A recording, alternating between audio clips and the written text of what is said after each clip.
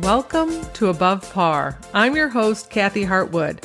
I show you how to take more of your talent to the golf course without practicing harder, taking more lessons, or buying new equipment. I show you how to end the frustration of underperforming so you can start playing to your potential. This is where you are going to learn how to think above par so you can play below par. Let's get to it. Hello, my golf friends. It's nice to have you back and listening. I hope you're staying warm wherever you are. It's February. Maybe you're starting to think about your golf season if you're up in the Northeast. I had some friends come down this weekend, some students and clients who came down this weekend to work on their golf game, get ready for the season up in New Jersey. And we worked quite a few hours over the weekend working on all of that. It was really fun to see them. They let me yell at them, which I love to do. You wouldn't think I don't yell at people. I just talk very bluntly. I call them out on their BS. I don't sugarcoat things. And maybe because they're from New Jersey, they like that. I don't know. But so we have a lot of fun doing that. And I've helped them with their mental approach to a couple tournaments. They both won club championships this past year. So that was fun. They give me a lot of credit for helping them in an SOS call before the final match. But they did all the work and they had some of the leg work. They had done the workshop. They know the foundations. I don't have just SOS calls for anybody. You really need to understand the way that I think about how you're going to manage your mind on the golf course so that we're talking the same language. And then, of course, I'll have those one-off SOS calls before a match or a tournament to help someone get through. And that was a lot of fun that both of them pulled off club championships this summer. Super fun. So we were able to celebrate that as well. And I wanted to talk to you a little bit about coaching today, like what it is. And I wanted to find what I do. Like I differentiate myself from mental game. I coach more than mental game because how you do things off the golf course influences how you show up on the golf course. You have one brain. You do not have a golf-specific brain. The better you are at managing your thoughts, thinking intentionally, being aware of the things that are holding you back, understanding how to coach yourself is what empowers you on the golf course. And it also improves every other area of your life because you have one brain. So sometimes I will have someone who will come to me and they want to address why they have these fears. They might have anxiety on the golf course. And they also have anxiety and fears off the golf course. It's not just one area. Rarely do we have something that just gets isolated to 18 holes on grass when we're out there playing for 4 hours. We have a tendency to do those same things off the golf course. So the way that I coach things and what I focus on is more than mental game. It's bigger than that. It's really about managing your mind, creating results on purpose for yourself, and knowing how to do that in any area of your life. And the way that you know how to do that is I teach a simple formula on how to do that. And then you just start pulling apart the thoughts that you haven't noticed. We don't notice most of the thoughts that we have. We have like 50 to 60 to 70,000 thoughts a day, depending on who counted. Right? I don't know who had that job, right? But we only hear like 5,000 of them. The other ones are behind the scenes. We don't hear them and they can run the show. And we know that happens when we keep producing the same results over and over again. We can't change it because we are just habits. The results that we have in our life are the result of our habitual actions. And those habitual actions come from our habitual emotions and our habitual thoughts. But when we never stop and pause and look at it because we don't know the skill of doing it, or we don't even know that that's available to us, or that's a thing that our thoughts create our emotions, it's like, what? Now it's time to start looking at all of it. But I also make the comment that you can't read the label from inside a bottle. So it helps to have someone like me or a coach help you see what you're thinking. I can hear when people say things to me about thoughts that are holding them back. So for instance, my friends who were down taking lessons, and I was trying to get one of the students to slow down her swing.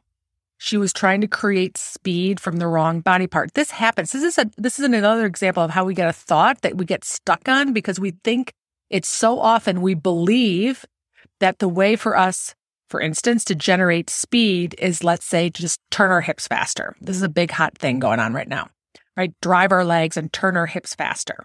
Swing super hard and super fast.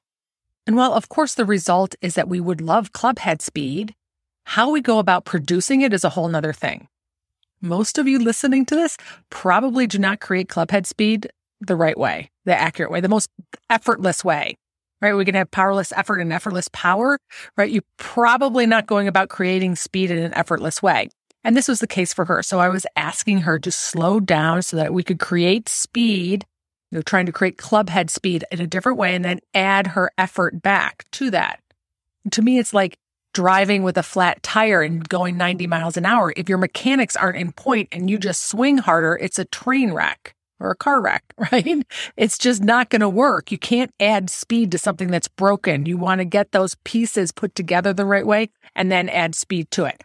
But anyway, so she made the comment, I just can't slow down. I can't stop myself. And she stated it like it was a fact, like it was the news. Like, of course she can. It's out of her control. That is a perfect example of a thought that we just believe, we don't question. And if we don't question it, she's never going to be able to slow her swing down or be able to even hit like a soft pitch shot. If you can't slow your swing down, you can't hit a soft pitch shot. A little bit off topic, like a lot of people who can't take partial swings or swing slower really struggle in the short game. They're the ones out there, they only use their sand wedge around the green because they can't take a slower swing. Like if I gave them an 8-iron to chip with, they'd have like a heart attack and they sail it over the green because they can't slow their swing down or be delicate enough to hit a little chip shot. But some of this comes from us telling ourselves that I can't slow down. It's out of my control. And of course she can slow down. She just isn't allowing herself to do it. She's making it so much difficult because of that thought right there. It was awesome. On the next day, we really had a nice breakthrough. She was able to slow down and created so much more distance with less effort. But of course, she had to think about things differently, that it was possible that she could actually slow her swing down and maybe go at it differently, right? And maybe not prioritize things that she thought were important and start shifting and looking towards something different. This is the way that I help people. I help you find the thoughts that are holding you back. They're keeping you from playing the way that you want to play, from you being able to take all of your talent out onto the golf course. I play quite a bit golf with my dad's wife. She shoots around 100. She goes out there and while she might get frustrated if she's having a bad day, she really doesn't care. She doesn't practice. She doesn't take lessons. She every once in a while, if things are going really south, I give her some pointers and help her out. She's out there to socialize and have a good time. Of course, she is not a candidate to work on her mental game because the game doesn't mean that much to her from that standpoint. She's playing the game for a totally different reason. She just wants to go out there and have fun and clearly have birdie shots because we both birdied our 9th hole, which was we teed off 10, which was 18. And there was a birdie shot waiting for me when we hit the 10th hole. I was like, it's 10:45 in the morning. Are we supposed to have Fireball and rum chata? I cannot play golf drinking. I drink, but I cannot play golf and drink. I'm relaxed as it is when I'm playing golf. And a lot of people, I'm going to have a whole podcast on drinking and golf, but a lot of people drink on the golf course to relax because they're tight and they're anxious. They play better after they've had a beer or two because their muscles can move and they start playing better. Maybe they start caring a little bit less. For me, if I have any drinks on the golf course, I could chunk a putt. That's my line. I could chunk a putt. I get so relaxed up there. It's not pretty. So I played with my friends a lot when I was in New Jersey and they would drink the whole time. I would have to wait till 14 or 15 before I would have my first drink.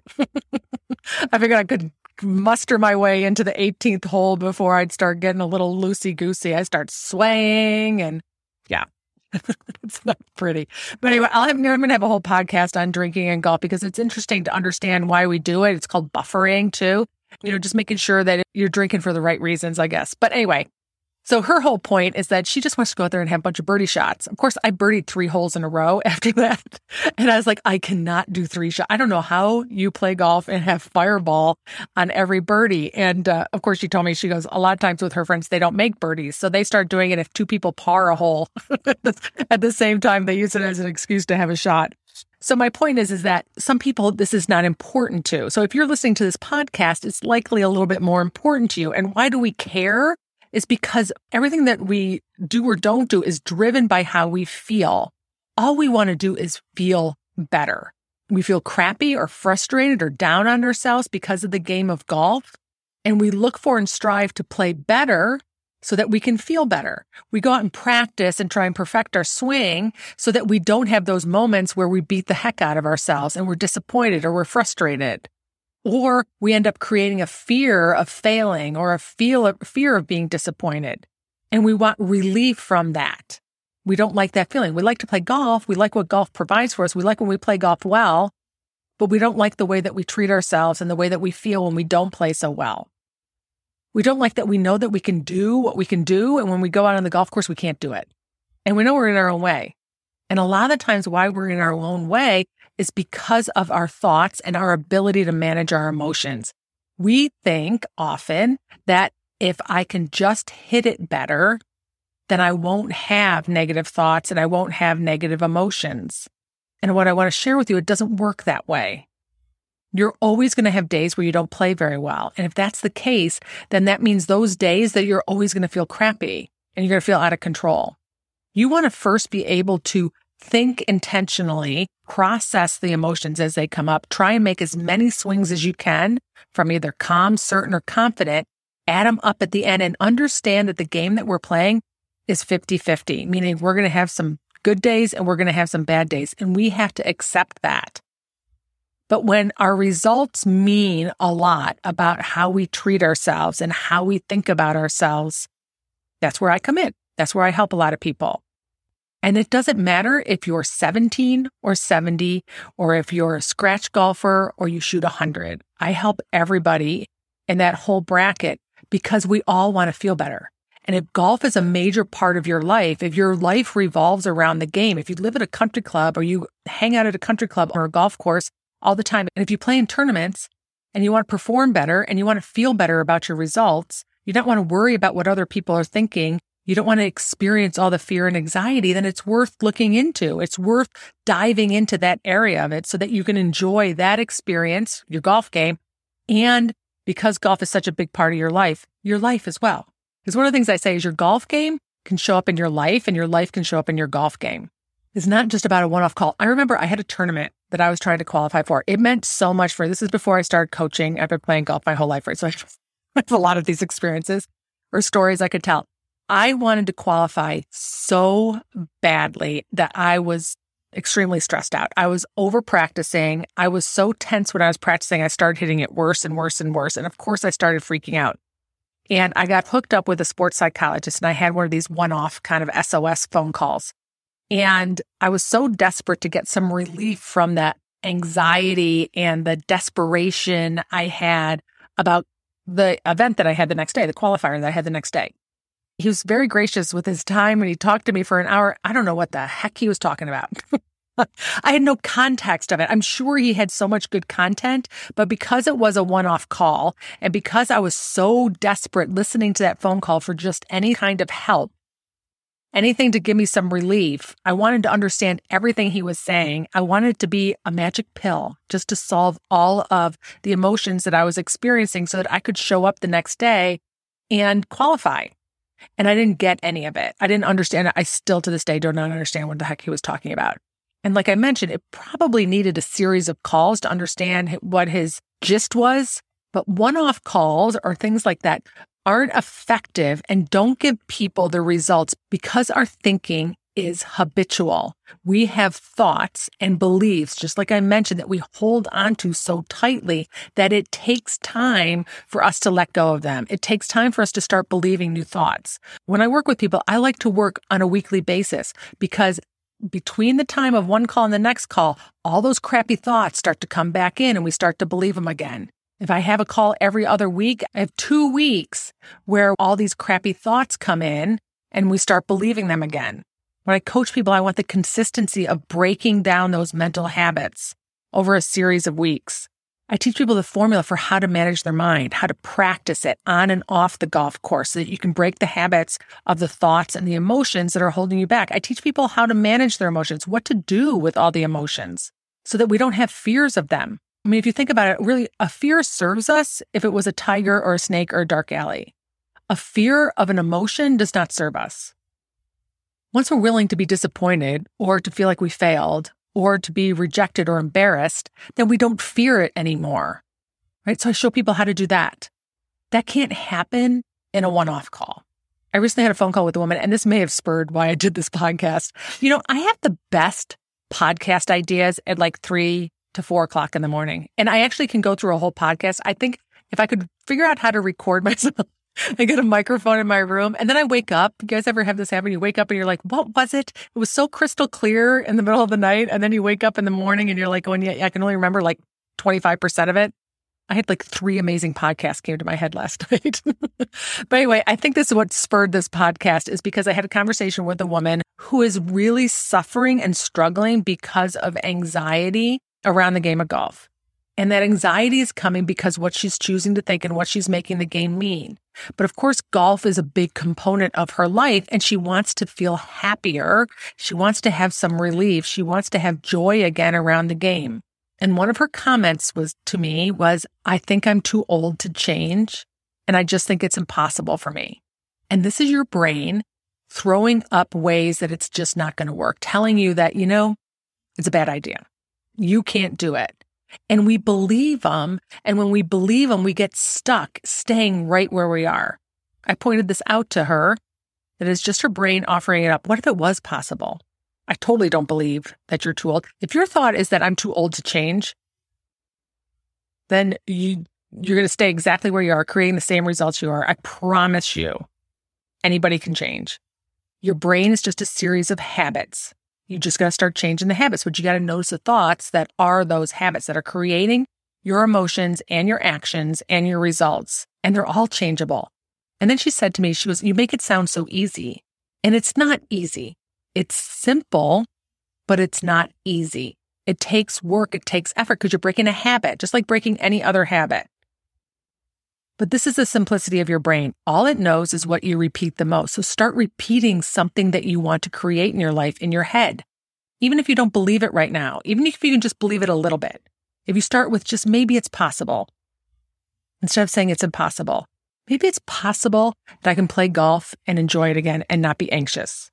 And not have fear on the golf course and enjoy the game so much more and manage my thoughts and my emotions and feel like I'm in control so that I can take my talent out on the golf course, feel proud of the results that I'm creating, enjoy my time while I'm out there. Maybe it's possible.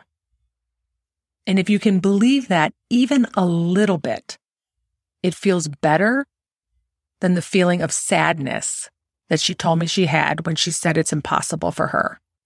This is what coaching is about. It's about pulling apart those thoughts that are holding you back, keeping you unhappy with the game, especially if it's a big part of your life.